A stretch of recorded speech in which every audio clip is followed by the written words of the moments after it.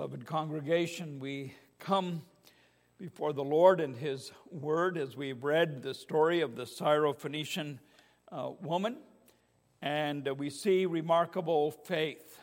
We believe that salvation begins with regeneration, with the work of God's Holy Spirit, a work that Christ Himself does by the power of His Spirit, and there are some unusual responses that our Savior gives to this woman who is not strictly of the household of Abraham. She may be of the household of faith, as we shall see, but not of the household of Abraham.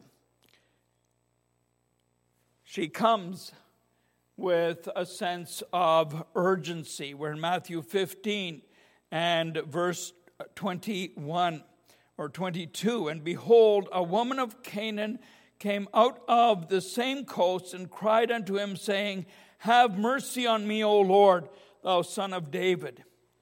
And she cries out to him with a great deal of urgency. Now, in terms of the context here, we see that the Lord Jesus has actually retired from really ministering to His people, and He's gone to the coast of Canaan. And some people have called this a retreat, and Christ often did that. He went away for a time just for rest. He had a human body. That body did need rest.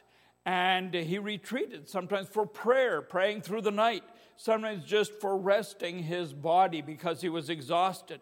And here He seems to have gone for that purpose, just to have left the place where His ministry was really focused and gone to get away. But here's this woman who knows Him. We don't know how she's heard about Him. News didn't travel as quickly then as it does today. We know everything instantaneously from the other side of the world. But somehow she heard. She heard not only about the Lord Jesus Christ, she believed that He was her Savior. It's very remarkable, and another reminder that the work of salvation is a sovereign work of God who ministers where and how He pleases. And never apart from His word, as we shall see also, but always by the power and direction of His sovereign will. So this woman comes. She hears that Jesus is in the area, and this is her great opportunity.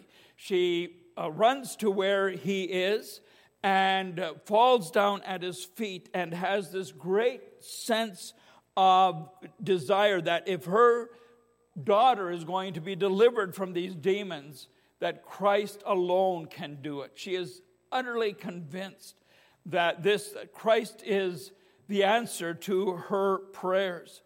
And what she pleads for is mercy. Have mercy on me, O Lord. And in all of that, she acknowledges that the Lord is the one that gives mercy. So have mercy upon me, Lord.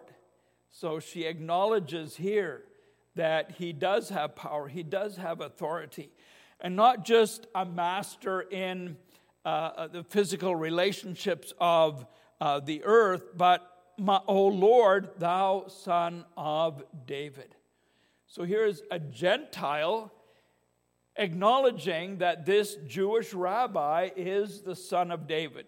It's a messianic phrase. She says that you are the one that the scriptures have spoken of. And again, we don't know how she understands all this. She must have had access to the scriptures or some teaching. We know that the Lord works according to His truth, not just arbitrarily apart from His word, but He works through His word. She knew that she had this concrete information, that He was the Lord and that He was the Son of David, and that salvation was of the Jews, as the Lord told the woman at the well. So she comes and she hears that He's here, and she bows down and beseeches Him, begs Him. And her request, what is her request? My daughter is grievously vexed with a devil. So here again, she's not asking directly for herself. She's asking for her daughter. have mercy upon my daughter. So all of this seems the natural, the right thing to do, doesn't it? It just, you know about Christ, you acknowledge that he's the Messiah, you acknowledge that he has the ability, if he has the will, to heal and cleanse her daughter. And yet, not only the Lord, but the Lord's disciples also seem to throw up roadblocks and seem to offer her resistance. So we often plead with people and encourage them, believe in the Lord Jesus Christ, and they're kind of wondering which way they should go, and just trust in the Lord, trust in the Lord. We very rarely send people away who are willing, they're desirous, they acknowledge who Jesus is, and we say, well, you don't really fit in. And in a way, that's really what Jesus is saying here. And Jesus here is disinterested. He's not uninterested, but he's disinterested. He's kind of neither here nor there on this matter. And the writer Matthew, by the Holy Spirit, says, but he answered her not a word. We can think about perhaps anxious requests that you've had for the Lord. Pouring out your heart and laying all of your needs before him. And the Lord not responding immediately. Here he is in her very presence. And he just ignores her. And she's begged him to do what he alone can do. That's what she confesses. Only you can heal my daughter. And she lays all this before him, and he just sits there and ignores her. It's very remarkable. And what is her response? Verse 23, again, he answered her not a word, and his disciples came and besought him, saying, send her away, for she crieth after us. So she cries the more, and she knows this is the exercise of faith. Regardless of how Christ responds to me or how I think he's responding, I know that my answer is going to come from him alone. I can't go anywhere else. Only Christ needs to hear me. He needs to hear me. And so the disciples are annoyed. They say, send her away. She's annoying us. Which is a remarkable response. And we do need to be aware that we're not annoyed by those who are unbelievers. We live, beloved, in such a time where people do not know even the basic facts about the Bible. We live in such a materialistic and secular world that people are not acquainted with eternity. They never think of eternity. They never consider really what happens after death, for instance. So today it's very commonplace, again, even in many churches, when somebody passes away, not to have a funeral service, but to have a celebration of life. And as if we don't really want to deal with death. I think at every funeral service we always celebrate, so to speak, the life of the person. We have good memories of the person who has passed away. It's not that we ignore the blessing that they've been to us, especially if they're the Lord's people.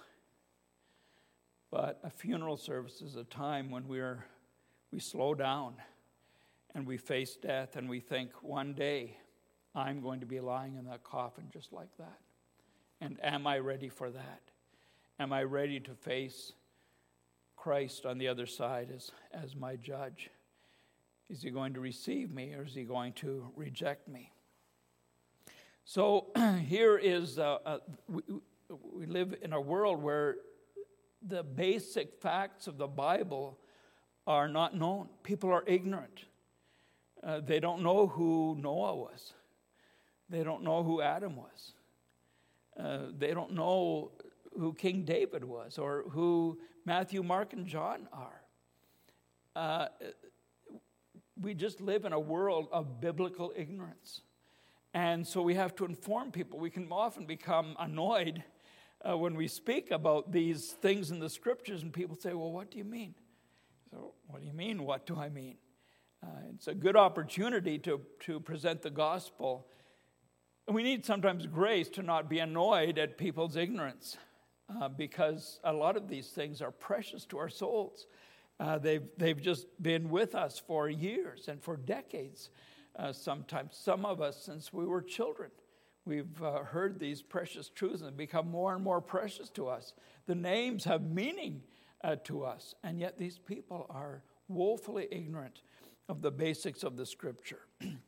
And here the disciples seem to be annoyed because she doesn't really belong. She's in our way as we're trying to rest and relax and recover our energies. She's just making a lot of noise as far as they were concerned. Send her away, Lord. We're weary of all of her crying. So the disciples had lost that sense of compassion. And then the Lord Jesus himself seems to reject her. In verse 24, but he answered and said, I am not sent but unto the lost sheep of the house of Israel. You don't have a right to make these demands of me. God has his covenant people. And I'm come first to the Jewish nation. Even though John says he came unto his own and his own received him not, yet he ministered to them and showed them the meaning of the Old Testament scriptures, all of which pointed to him. So when he did that, he was largely rejected by the powers that be, rejected by the established church, the Pharisees and the lawyers and the scribes. And he was not well received by them, but he came to look for the lost sheep of Israel. But he said, that's who I came to minister to, and you're not one of them. So that seems like an unusual statement from the Lord Jesus, who is loving, who receives sinners, who is compassionate above all men, and yet he says, yeah, you're not part of my ministry. You're not part of my calling. You're not Jewish. You don't qualify for my gospel blessings.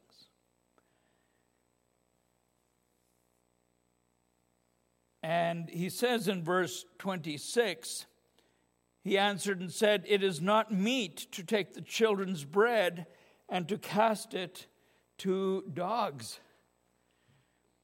So now he not only appears disinterested or careless about her, he actually insults her. So dogs were not the kind of pets that we keep in our homes these days. They were just miserable animals that got in the way. And you remember in Revelation, that's part of the description of people that are without the kingdom are their dogs. That's the description, whatever that might mean. That's the label that's used, very derogatory. So he says to this Syrophoenician woman, it's not good, it's not meet for me to take the children's bread and to give it to dogs. You're not a child. He's saying, you're not a sheep, you're a dog. And Christ just seems to be distancing himself from this woman who is begging for his mercy, just wants him to be compassionate to her. But we see wonderful things in this woman. And the greatest thing we see is perseverance.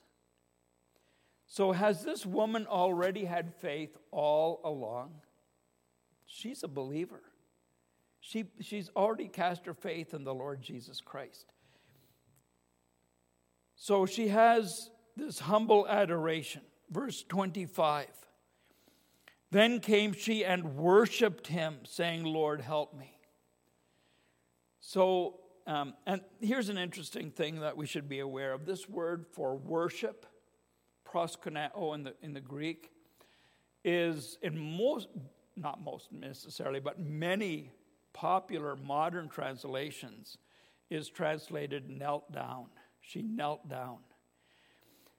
Technically, that's what that word means. It means to kneel and worship.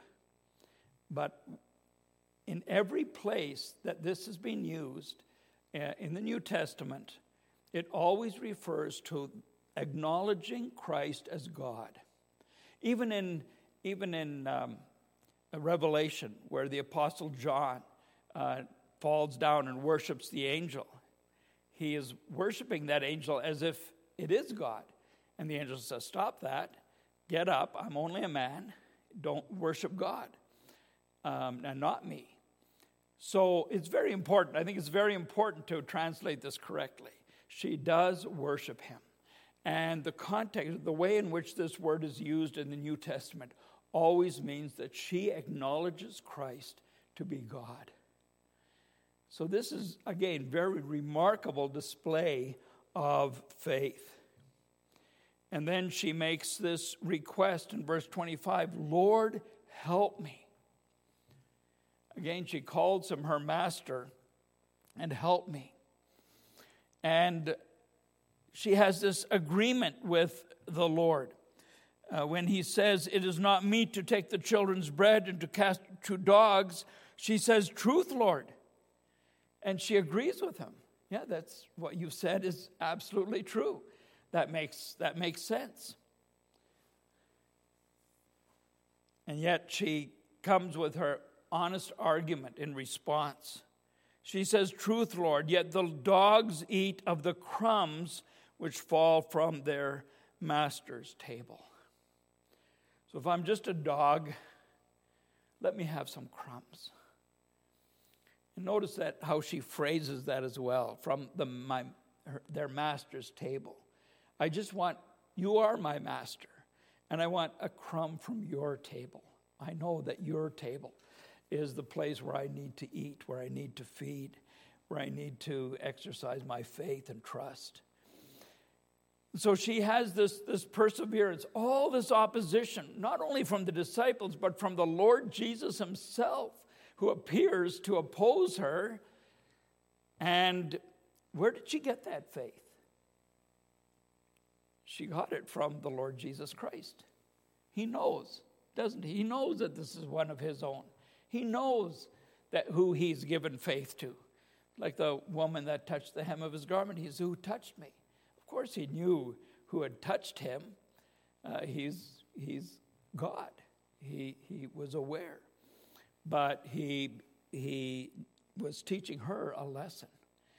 And here is Christ teaching this Gentile woman the lesson of faith, the lesson of perseverance, the lesson of pressing on, giving very, very unusual answers. Answers that his disciples and other Jewish people might have well just gone along with. Yet that's right, Lord. She doesn't belong. She's not one of us. And he appears almost to be taking up the argument of the Pharisees, right? We are God's people, and he will never leave us regardless of how we treat him or regardless of how we worship him. We are God's people reckoned by genealogy. We are who we are because of our descent, because of our heritage. We can go trace our lineage back to Abraham. They were proud of that. But the prophets in the Old Testament kept telling them, you boast in your circumcision. Jeremiah, Moses say you need to circumcise the foreskin of your hearts. It's your heart that I want. Guard your heart, for out of it are the issues of life. says Solomon. So here is the Lord wanting the heart, and here she comes to him with all of her heart, and still now he appears to be very disinterested. And she perseveres because she knows that this is the place where she is going to receive what she requires. And then finally she receives honor from Christ. Truth, Lord, verse 27, yet the dogs eat of the crumbs which fall from their master's table. Then Jesus answered and said unto her, O woman, great is thy faith. Be it unto thee even as thou wilt. And her daughter was made whole from that very hour. And the Lord actually ends up commending her. What great faith you have. You've persevered through every opposition, even opposition from Christ himself, even opposition from the Son of God to whom you've appealed. And what a tremendous demonstration this is of faith. Her daughter was healed immediately. So, beloved, as we consider these things this evening, what is it that you require of the Lord? What is it, the great urgency of your heart? We are so easily swept away with the pleasures and the leisure of our modern age.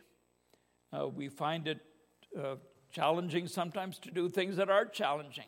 It's very easy to just sit back and do things the way the world tells us to relax, and we often take heed and relax. And we don't think of those things that are really urgently bearing upon our souls, the things that we desperately need. You can think of William Wilberforce, that great British statesman who never lost an election. He started, I think, when he was 21 years old. He was constantly reelected, and he saw the evil of slavery and the slave trade, and he tried his best to get legislation put through to make it illegal, to have ownership over another human being in that way, and persevered through all his life and didn't see much success. But that was his one aim in life. That was his great goal.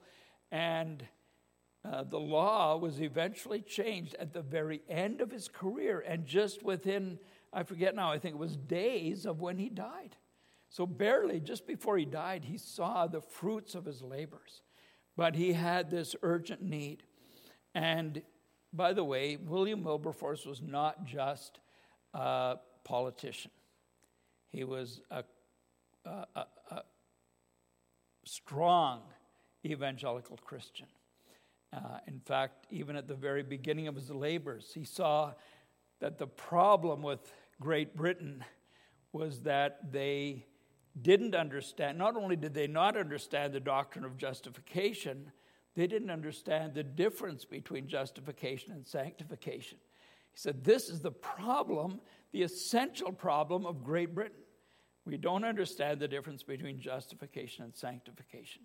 And that's the great problem that we have in Canada today. Even in evangelical churches, we don't understand that distinction. And I hope that you do. If you're confused about that, look at our larger catechism, question 77, and it will explain the difference. We are not saved by our works, and we're not sanctified by our works either. We are saved by grace, and we produce good works out of thankfulness. So here's the urgency.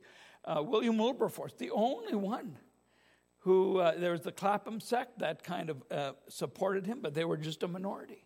But they stood fast. They said, this is not right, and we need to change the laws of our land. And the Lord eventually blessed that, but not through much perseverance. So he had that urgency, that goal that the Lord had placed upon his heart. What are the things that are deeply important to you? The sanctification of your own soul, your own holiness. Do you plead with the Lord to make you holy? And does he sometimes feel afar off, as though he's not hearing that prayer? We say, God, you are a holy God. You've commanded us to be holy as you are holy. And yet my life is just not as holy as I would like it to be.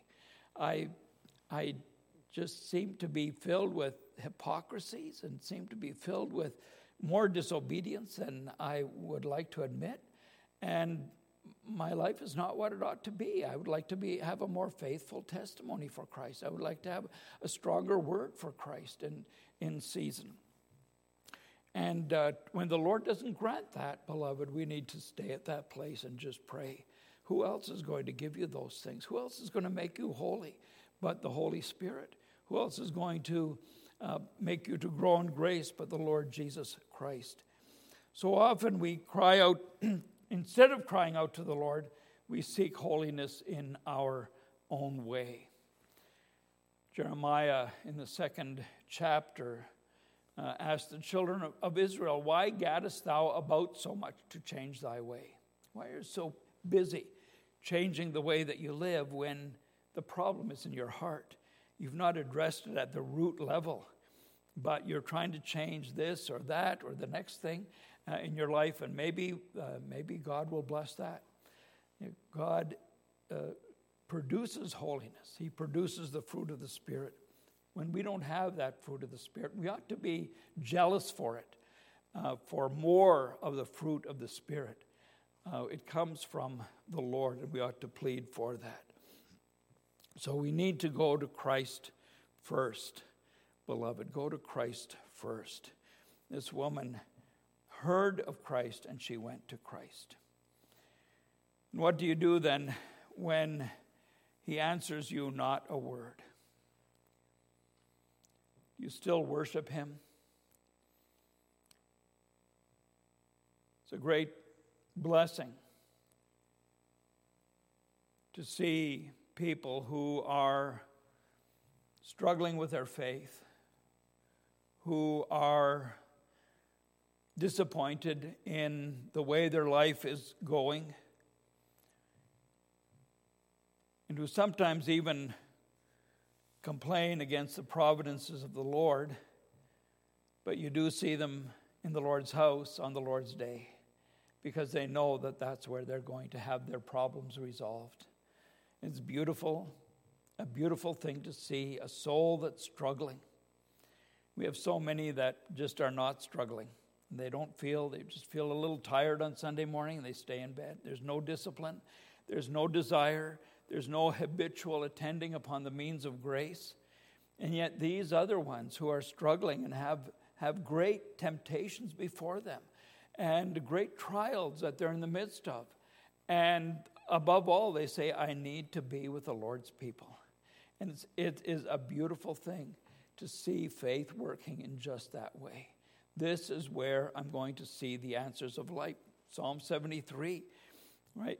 The psalmist says, why is God blessing the heathen? Why is he blessing the ungodly? They all seem to be having delightful lives. They've got wonderful families. They've got large homes. They've got 3 cars in their driveway. Their business is successful. And I'm the one who's struggling. I'm the one who's having difficulty. I'm the one who God seems to be so far away. What is happening? And he pleads these things with the Lord, doesn't he? And what happens? Then went I into the house of the Lord, and I understood their end. For all of their pleasure, for all of their wealth, they're destined for eternal damnation. They're going to be in hell. And I have the hope of the gospel. So it's in the sanctuary of God, it's in the fellowship of the saints that we understand and get that perspective of life, and everything makes sense again, doesn't it? Yes, this is where life makes sense. It doesn't make sense out there when I'm surrounded by people that have different goals and values.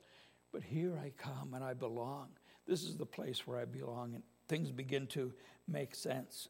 Oh, there sometimes it feels as though God doesn't hear us. But here we come, and we know that there's salvation in the Lord Jesus Christ. And we know that there's eternal punishment for those who reject Christ as their Savior. So to continue to worship the Lord, to come into that place and to cry out unto the Lord as Hannah did. Dear sweet Hannah, she just is unburdening her heart in the house of the Lord. She has this burden of having a closed womb, and her Peninnah is mocking her and making things way worse for her than they need to be, but she's bearing all of this. Pours out her heart to the Lord. And Eli at least says, well, the Lord grant you your petition. And the Lord does. And the Lord opened her womb, and the rest is just a wonderful story of Samuel. So we continue to cry out even when we think the Lord is not hearing us. And what would you do if he sent you away? He said, you don't belong here. Maybe through the Lord's own servants in their weakness or in their carnality. Say, you don't belong here. And only faith says, I do belong here. I can't feel comfortable anywhere else. I'm not at home anywhere else. Christ is the way of salvation. Very remarkable. And in all of this, Jesus is working faith in her heart to strengthen her faith, isn't he? Because he's the one who gives the faith. He's the one that produces the faith. He's the one that's strengthening her faith. And then he commends her at the end. What she does, though, do you do what this woman does? Do you use every argument that you can? When God seems to be sending you away, when God says there seems to be saying there's no place for you here, you say, but I belong here. And what is the greatest argument that you can use? That Jesus died for my sins. I belong here because Jesus is my Savior. I belong here not because of my works, but in spite even of my good works.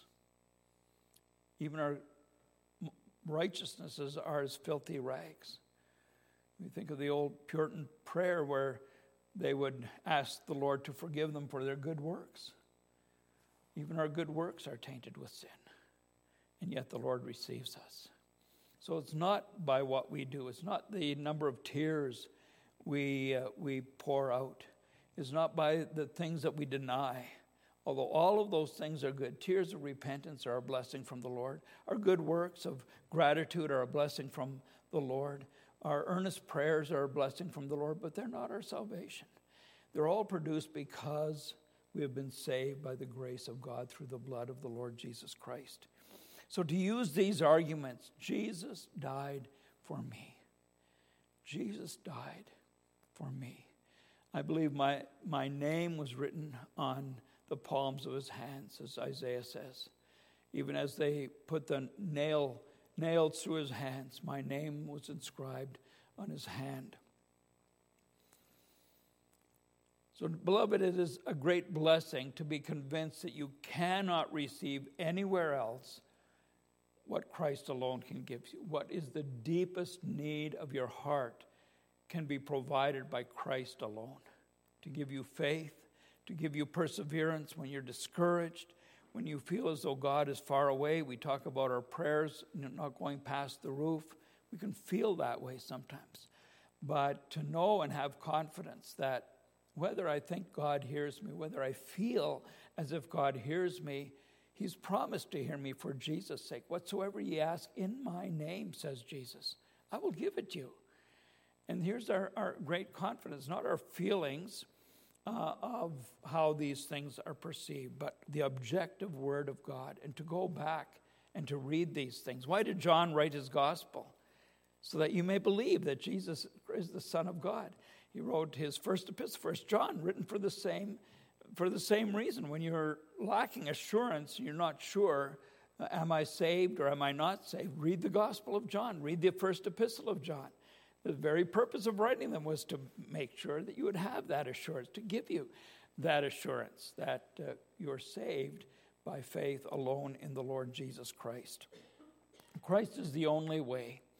And beloved, if Christ, even as a believer, if Christ seems far away to you, persevere. You know that he is the way. You know by the power of the Holy Spirit that he is the only way and the truth and the life, and that he will answer your prayer for faith, for an increase of faith. And the disciples asking, Lord, we believe, help our unbelief. May the Lord grant unto us that we may look to him alone and rest and abide in him in a perfect and most holy way. Let us pray. O Lord our God, we are very weak, but thou art strong. Lord, our feelings often overwhelm us, feelings of discouragement, which we know to be sin against thee, feelings of distance from thee, which we know often arise out of our own sin. O Lord, we pray that thou heal and forgive, that in these dark days that we may have the glorious light of the gospel shed abroad upon our hearts, that we may desire earnestly to see Christ in all of his glory, even though it be but through the lattice work. We ask of thee, Lord, that thou wouldst to grant that we may ever seek Christ. Though he seem to be far away, we know that he is nigh unto us in all things. We ask of thee that thou would strengthen our faith as we seek to serve thee. We ask in the name of Christ our Savior. Amen. Hymn number 311, Come to the Savior. 311. Let us stand to sing.